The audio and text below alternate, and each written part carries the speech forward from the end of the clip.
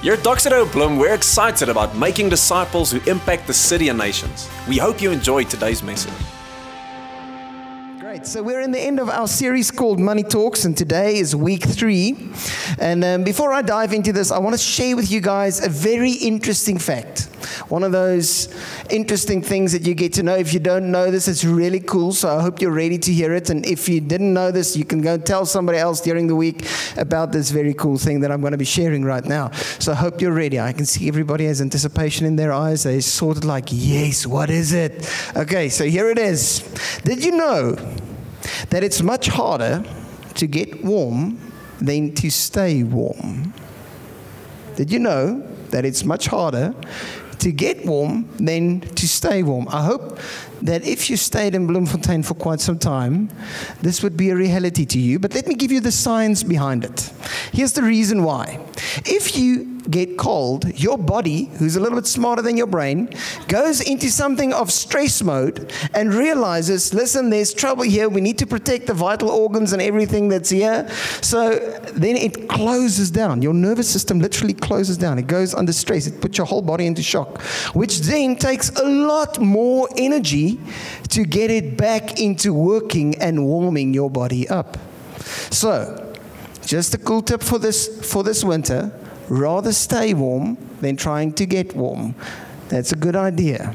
Great. And the reason why I'm sharing it is because I think our money is saying something quite the same. But before I dive into week 3, we've been talking about this for 3 weeks, and we've been looking at 3 things that our money would love to tell us if it could speak and tell us something. So 3 specific things.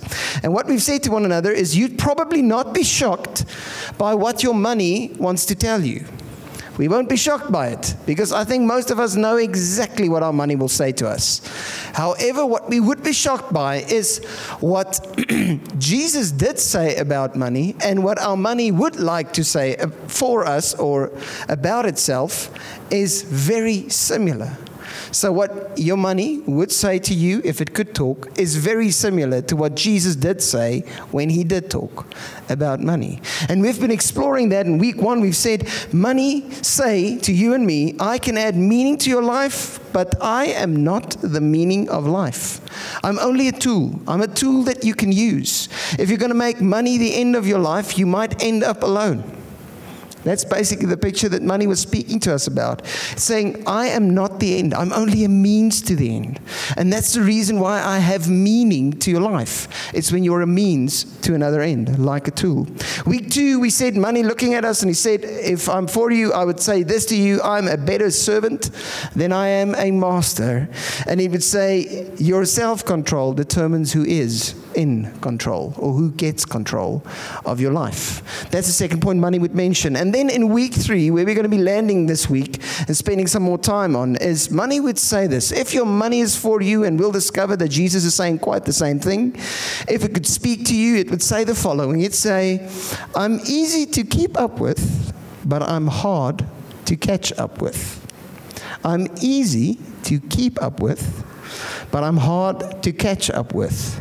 So keep up, or you'll be playing some catch up. Great. So, and it's so true for all of us. I'm easy to keep up with, but I'm hard to catch up with. So what I want to do is I want to dive into this with 2 quick questions. The first one is, I want you to think about something that you hate spending money on. Just quickly think about it. Something you never want to spend money on ever in your life, but you know you have to. Something you hate spending money on, and now I'm just seeing tax smiles all over the building. Everybody is thinking taxes. Can we bring those down, people? But you know you have to. Okay, now second one, but this one I want you to share with your neighbor, is what is the one thing you love spending money on? I mean, like absolutely love spending, but you know you should not be spending money on it.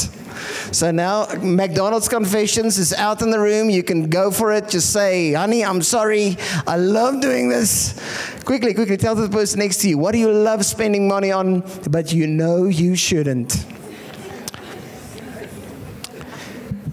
Can I just quickly see any ladies with shoe loves? Oh, Ooh, it's going up. Any fast food lovers around us? Anybody? Woohoo! It's there. Oh, people. May the Lord help us. Great. So let me tell you something. There are two things. The first one that I've mentioned, those that we hate spending on. We call those uphill spending habits. They are usually the ones that the people that we need to pay asks us to fill in a debit order form just to help us. You know, they want to help us to make sure that we spend the money that we need to spend. We know we need to do it, but we don't want to. It's really difficult. It's uphill spending. Now, but there's another kind of spending that they call downhill spending. And that's the kind of spending that you love spending. You really don't need any motivation to send money that way. And the reality is this kind of spending can quickly run away with you. It can very quickly put you into big trouble. In fact, the psychologist calls this kind of spending, they call it an effect. The effect's name is what the hell. Yes, you just heard it from your pastor. He just said it, but that's really what they call it. It's kind of this thing of, whatever, you know, I really want that shoes. I really need a McDonald's now, whatever it might be.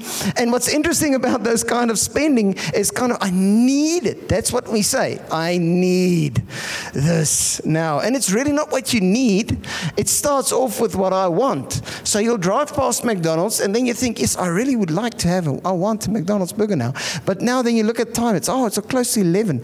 Ooh, yes, I'm really hungry. I need to eat lunch. I need to eat lunch. And then suddenly a want turns into a need. And before you know it, you're very hungry. And it's supersizing everything. And you've just had some downhill spending all the way. Am I correct when I'm saying that? I can see that you guys can identify with downhill spending. And money says, listen, guys, I'm easy to keep up with, but I'm difficult to catch up with. So keep up, or else you'll be playing catch up. And the space where we're struggling to keep up is mostly with our downhill spending. It just goes crazy there. And it makes sense. In fact, we have some statistics that points to this. Why and what happens when we lose track? So firstly, what happens when you and I lose track of our money? We don't keep track of where it's going. A 2019 study says the majority of households, regardless of income, whether it's high or low income, live a paycheck to paycheck life. Literally. It just from paycheck to paycheck. You can't wait for the 25th because then I'm going to be okay again. It tells us that the number of employers around the world stresses about their finances, and it increases across generations, particularly among millennials. So if you're a millennial, I'm thinking of you. I'm with you. Actually, 71% of millennials say that their stress levels related to finances has increased over the last 12 months. When asked what causes them to stress most, women replied, 65% of them replied, financial matters. 52% of men said, finances let me stress the most. That is more than half of anything else that lets you stress and deal with anxiety. It's money. 35% of employees reported issues of finance, personal finance, being a distraction at work. Of those 35, more than 50, or close to 50, nearly 50 of them, 49% of them said that they spend more than 3 hours per week thinking on or working on financial stresses that they're experiencing in their life. They've admitted that financial worries have impacted their health, their relationships, their productivity, and a time away from work.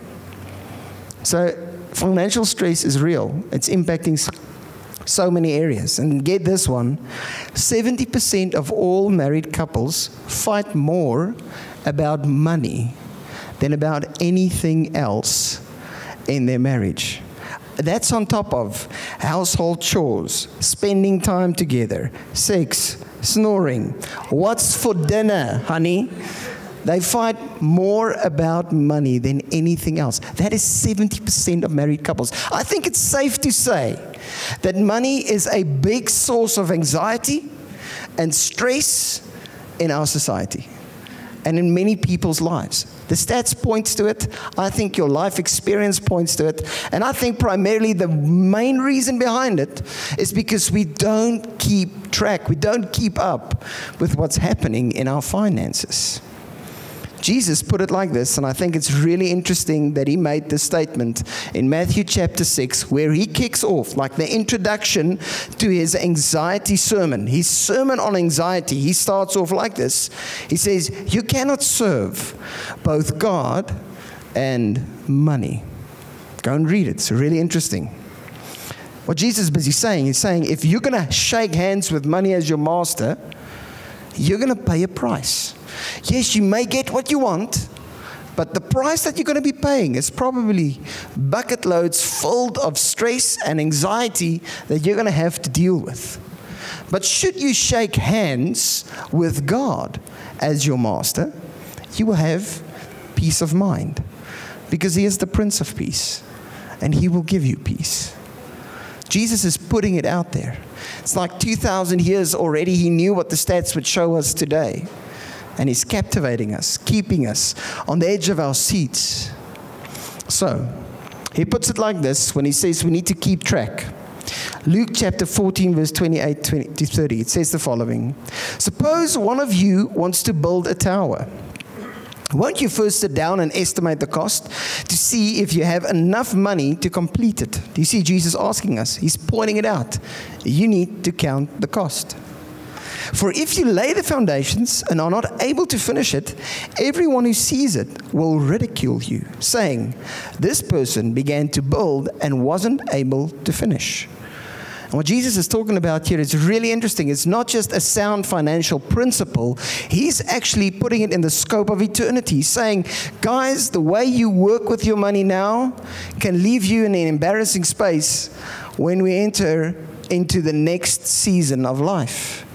If you're looking at God's kingdom, the way you work with your finances might leave you in that space. So, make sure that you count the cost. Make sure that you keep track of money. And as money would tell us. Now, I'll never forget the first time I had to keep track of something that was really important. It's usually time or money. And interestingly enough, when someone comes around, just a short little side note, the first service didn't get this because you're my favorite crowd. Okay, so just side note, if someone comes to you and they ask you for 200 Rand, you think twice about it. Am I correct? Mm-hmm. But if they ask you for like 15 minutes of your time, like, quickly, come help me, quickly. We easily give away time, but you know that you don't have so much time. Money, they always make more money, but they don't make more time. So the first time I got challenged to take log of my time, to look after my time, was really an interesting experience. Donnie did it with the whole team, and he said, guys, here's what I want you to do. I don't want you to just like put down when you're going to have appointments. I want you to, in your diary, write down every single thing that you're busy doing. Literally, from waking up to eating, spending time with your wife, every single area that we can look at. Where are you spending your time? And you know what happened as I started doing this? I realized there were moments that I really, really wanted to do nothing. That's what I want to do now. But then I was sitting there and I realized I'll have to write down, I'm doing nothing with my time. And I really don't actually want to do that with my time. I want to do significant things. I want to make an impact with it. And here's the truth. Andy Stanley puts it like this. He says, when you are going to log it, you're more inclined to hog it. Meaning you're going to be thinking about it and keeping and really be stingy with how you're going to be spending your time. And that's the reality that I saw, and it gave me an opportunity to grow. See, where is my time going? And sometimes it was going to places that I'm really embarrassed about, that I don't even want to tell anybody about. But the reality is the same goes for our money.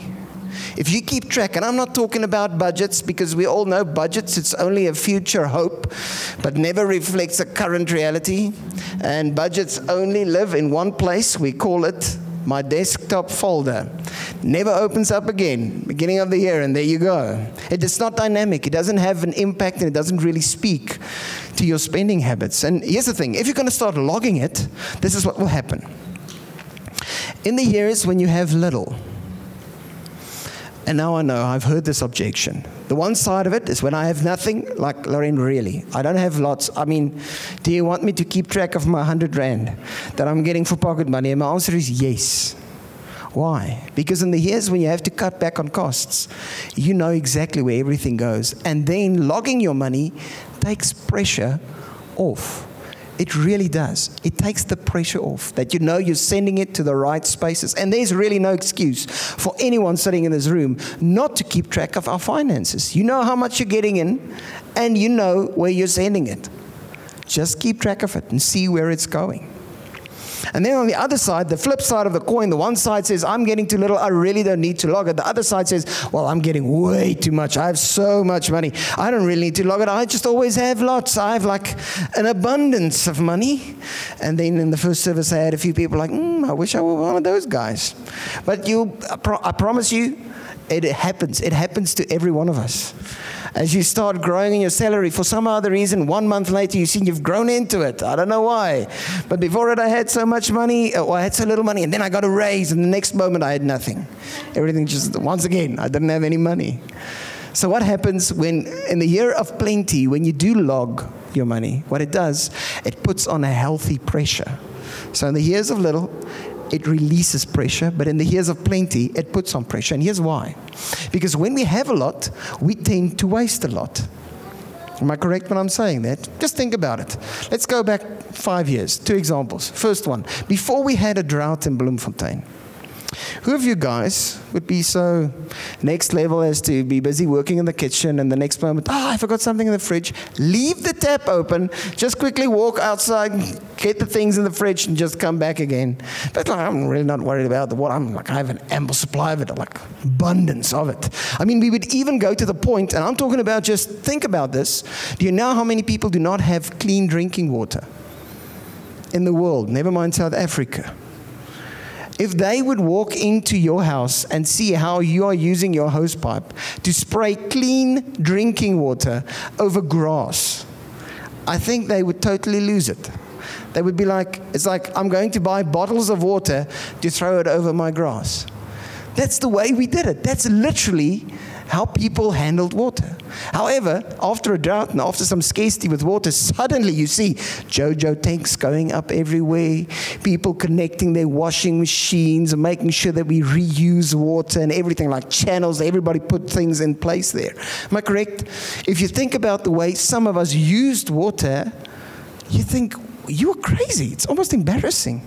And then we have this wonderful thing in South Africa called electricity. You guys remember that years where it was like in abundance. I mean, you would not even think about putting off lights. It would just be on.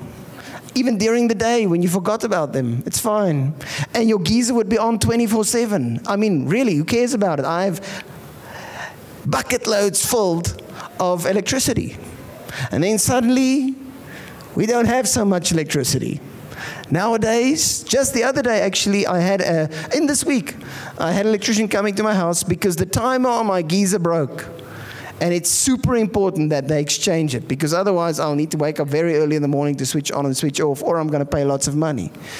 And we put in solar panels to just save energy. I mean, we even watch TV in the dark, and it's not because it's romantic, it's because you're trying to save energy, people. Am I right when I'm saying that? So the reality is this: when we have lots, we waste a lot. And it's the same for our money. In our money and our finances, when you have a lot and you just log it for a moment, you'll discover that it might lead you into an embarrassing space. You might get confronted with how much you spend on you. You would be thinking, can one person eat so much? Unbelievable. Can we really have so many shoes? It's crazy. It's crazy to see what we do when we have lots. So here's my challenge to you guys. For the next 2 months, this is my challenge. I want to challenge you. I don't know what happened there. It sounds like somebody said yes to the challenge, and which is a good thing. So I want to challenge you for the next 2 months to log your finances. I want you to spy on your finances. Make it like a 007 project. See where it's going. And don't tell me, Lourén, but I'm using a credit card or a debit card or anything. Everything's anyways written. Well, if that's the case, you're very lucky, because then you can just quickly check out where it's going afterwards. But what I want you to do is I want you to take that statement and I want you to go and write it into different categories. See how much you're spending on what. Where is what really going? Where is your money flowing? Because if you know where your money is going, you will see there's a piece of freedom. So firstly, go and spy on your money for 2 months. Then after that, I want you to sit down and look at where it's going. That you can be confronted with your spending habits, whether it's in times of plenty or in times of little. And then lastly, adjust where necessary, because you need to count the cost before you're building. Then, this is brilliant financial advice, just by the way. I didn't think it up myself. People taught it to me. And just a small note, if you're a married couple here today, I know one of you will come up here now, or want to come up here now and hug me, because you're so excited about this. And one of you might probably hate me right now. So, here's the thing. No matter which one of the two you are, whether you hug me or hate me, let's just make sure nobody has any marriage issues and we can sort out marriage counseling. Not for the next 2 months. So here is a little story that I want to tell you guys to make sure that you keep everything well in your house. It's inviting Mr. Budget to come and stay over. Okay? So Mr. Budget decided to come and stay over the Maré house this Sunday. He's moving in. And what would happen is if my wife would come to me and she'd say, honey, I really want to have those pair of shoes. They're so beautiful. They're really amazing. I really need them. Like the need moment, the need voice comes up. Then I can say, oh, well, honey, you know what? I really want you to have those shoes. I think they're beautiful. I think you should have them. But Mr. Budget moved in. And he says, no, we can't have those shoes now. Obviously, she's going to be a little bit sad. But then when I come to her and I'm like, honey, you know what? It's Friday. I had a long week. I deserve a McFeast Deluxe meal. Then she will be looking at me and she's saying, honey, I would love you to have a McFeast. I would even like it. You can buy the whole house McFeast Deluxe. And Ilse will be saying, no, you're lying, Lourén. Gerda will never do that. But in the olden days, I promise you she did. And then when she looks at me in that moment, she says, I'd love you to have this. But honey, Mr. Budget moved in. And he says, no. And then when your little 6-year-old boy, that some of the parents would know would happen, and in our house we call it a rassing, a sweetie or whatever, rassing, looks at mommy and says, mommy, can I please have a rassing? It's one of those Kinder Joy eggs, just by the way, they love it. And then he will like, can I believe, mommy, please. And then mommy can like, I know, I really want to give you, I think you should enjoy that rassing. I think you should have it. But John, Mr. Budget moved into our house. To which I think John will be thinking a little bit, and he will look back at mommy and saying, mommy, I think we need to kill Mr. Budget. So here's the point, guys. Do not think like a child when it comes to your money. Keep Mr. Budget alive in your space and keep track of where your money is going.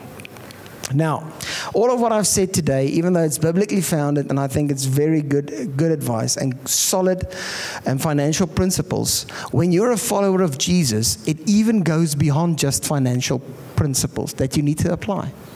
And Jesus takes it a step further. And I want to quickly read to you guys, or I'll remind you of a parable in which Jesus does this. It's the parable of the faithful steward. And many of us would know it even as the parable of the talents, where a master goes and he asks his 3 servants and he gives each one a certain amount. The one he gives 1 bag, the other one he gives 2 bags, the other one he gives 4 bags of money.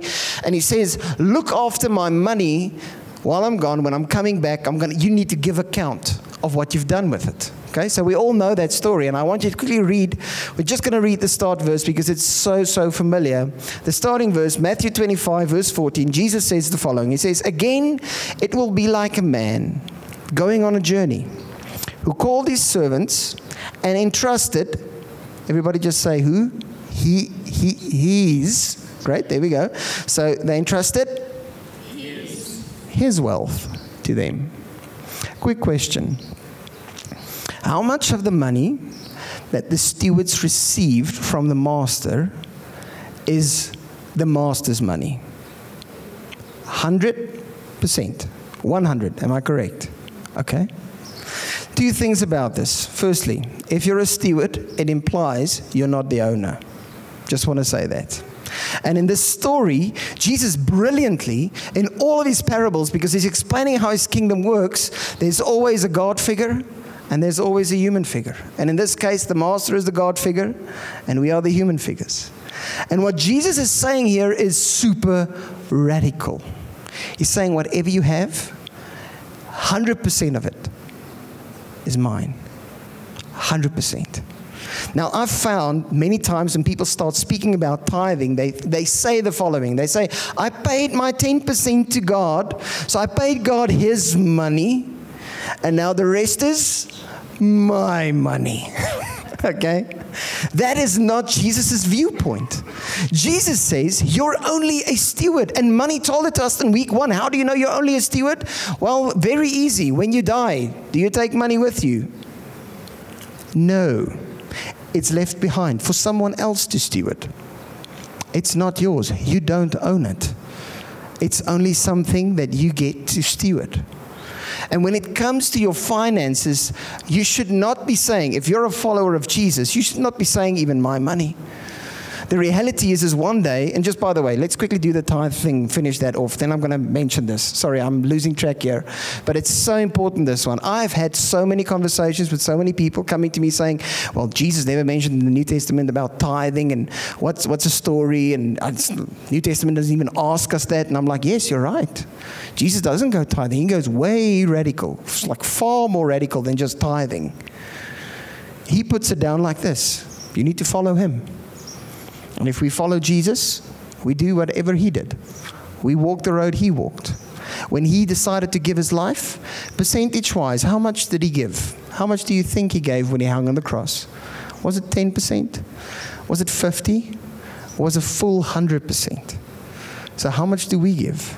100%. And then I say the church banking details is, and you can ask your salary to be paid in. No, I'm joking. To which they laugh. But here's the truth. It's not about the church here, guys. It's about what God has entrusted you with. And one day you need to hear this. God is not going to ask you what you did with your money. He's going to ask you what you did with his money. What did you spend it on? Lourén, what did you do with the money that I gave you? What did you do with my money? And in the parable, the faithful steward had nothing to do with the amount of money, but it had to do with whether he was growing his money and making it work for good, for the master's good, for his preferences, for his interests. So he's going to ask you, what did you do with the money? How did you spend it in my kingdom? Advancing my kingdom. That's going to be his question. Very, very confronting question. So, we all know it's easy to face some of these truths, but in reality, what will empower us to really live this way? To truly see our spending and our money as God's? What will do that? I believe there's only one thing, and Jesus gives us that key. It's in Matthew 6, chapter 6, verses 19 and 21. It says the following. It's like its intro on money.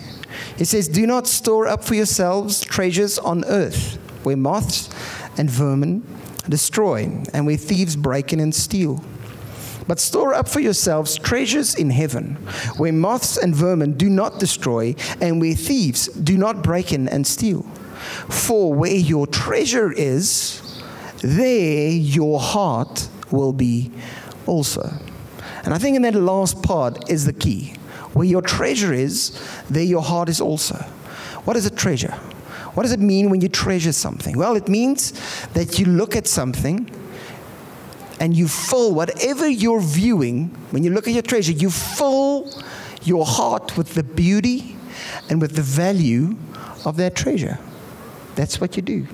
When you look at your treasure, you'll say something like this. You'll say, if I can only have this, everything will be worth it. If I can only have this, I will be worth it. And here's the thing about our treasures. Everybody in this room, everyone sitting here today, you have a treasure. And you're looking at it, and you're filling its promises with your heart. It might not be money. It might be your career. It might be your status. It might be a romantic relationship that you're in. It might be even a family member that you've made the treasure. I have for a very long time made Gerda the treasure of my heart. If only I could have that girl. Luckily, God showed me that before I got married to that girl. And he became the treasure. There's this character in the Lord of the Rings. Who watched the Lord of the Rings? Movie fans? Any movie fans? Great, wonderful. I love you guys. You're amazing. The other guys, I also love you. But you're missing out. No, but you're missing out. Here's the thing. In Lord of the Rings, there is this character called Sméagol. Very interesting character. And he embodies in the movie something that happens to quite a few characters in the whole book story with regards to the ring. He gets hold of the ring of power. And whenever they got under the spell or under the influence or under the power of this ring, this treasure that they behold and they want to possess, it forced everyone to say, my precious. Does it sound familiar? And that's the thing with treasures. Treasures become something that captivates us. It's our precious. And with Sméagol, whenever you would touch his precious, he would even go to the point where, and just spoiler alert for those who've never watched it, where he would give up his life, fall over a cliff into a lake of lava, just to have his little precious with him. And that's the thing about treasures. We will do anything to keep our treasures. We will do anything for it. So, how does Jesus break this power? Well, quite easy. Here it is. Jesus went to the cross by his own free will. And while everything was taken from him, I mean, he was stripped bare. He didn't even have clothes left on the back of his body. He had nothing. He was still willing to endure rejection from his Father even. Have you ever wondered why? Why he would be willing to go so far? Let me tell you. Because he had a treasure that captivated his heart. And that he said, I'm willing to give my life for this treasure. And that treasure is you. You are the treasure of his heart. You're the person that he's looking at, and he's filling his heart with the beauty and the value of you. And if you know this, if you really, really know this, if God has opened up your eyes to see that the creator of the universe calls you his most prized possession, his treasure, I don't know what happens to you, no matter what it is. The next moment, this is what happened to me. As Jesus, well, you're the treasure of mine. Here is my whole life. You are the most beautiful, most wonderful thing that I've ever gazed upon. Everything belongs to you. I will give my all for your glory. Let's pray together. If you are here this morning and you need to give up a treasure because you've maybe heard for the first time that Jesus treasures you, I want to pray for you. So you can just quickly put up your hand. If there's anybody like that saying, I want to treasure Jesus. Amen. Anyone else?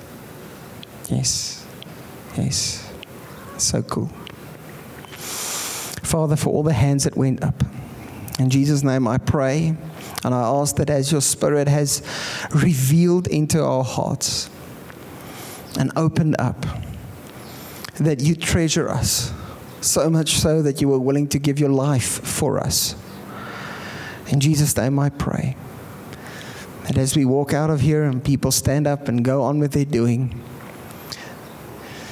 and they discover the greatest treasure on this planet, I pray that it will radiate from every decision that they make. I also come and pray for people that needs to keep track of the gifts that you've given them. so that they can channel them towards a space where you as a master would be happy with us as stewards, and how we spend and use and go around with your finances. In Jesus' name we pray. And we all say, Amen.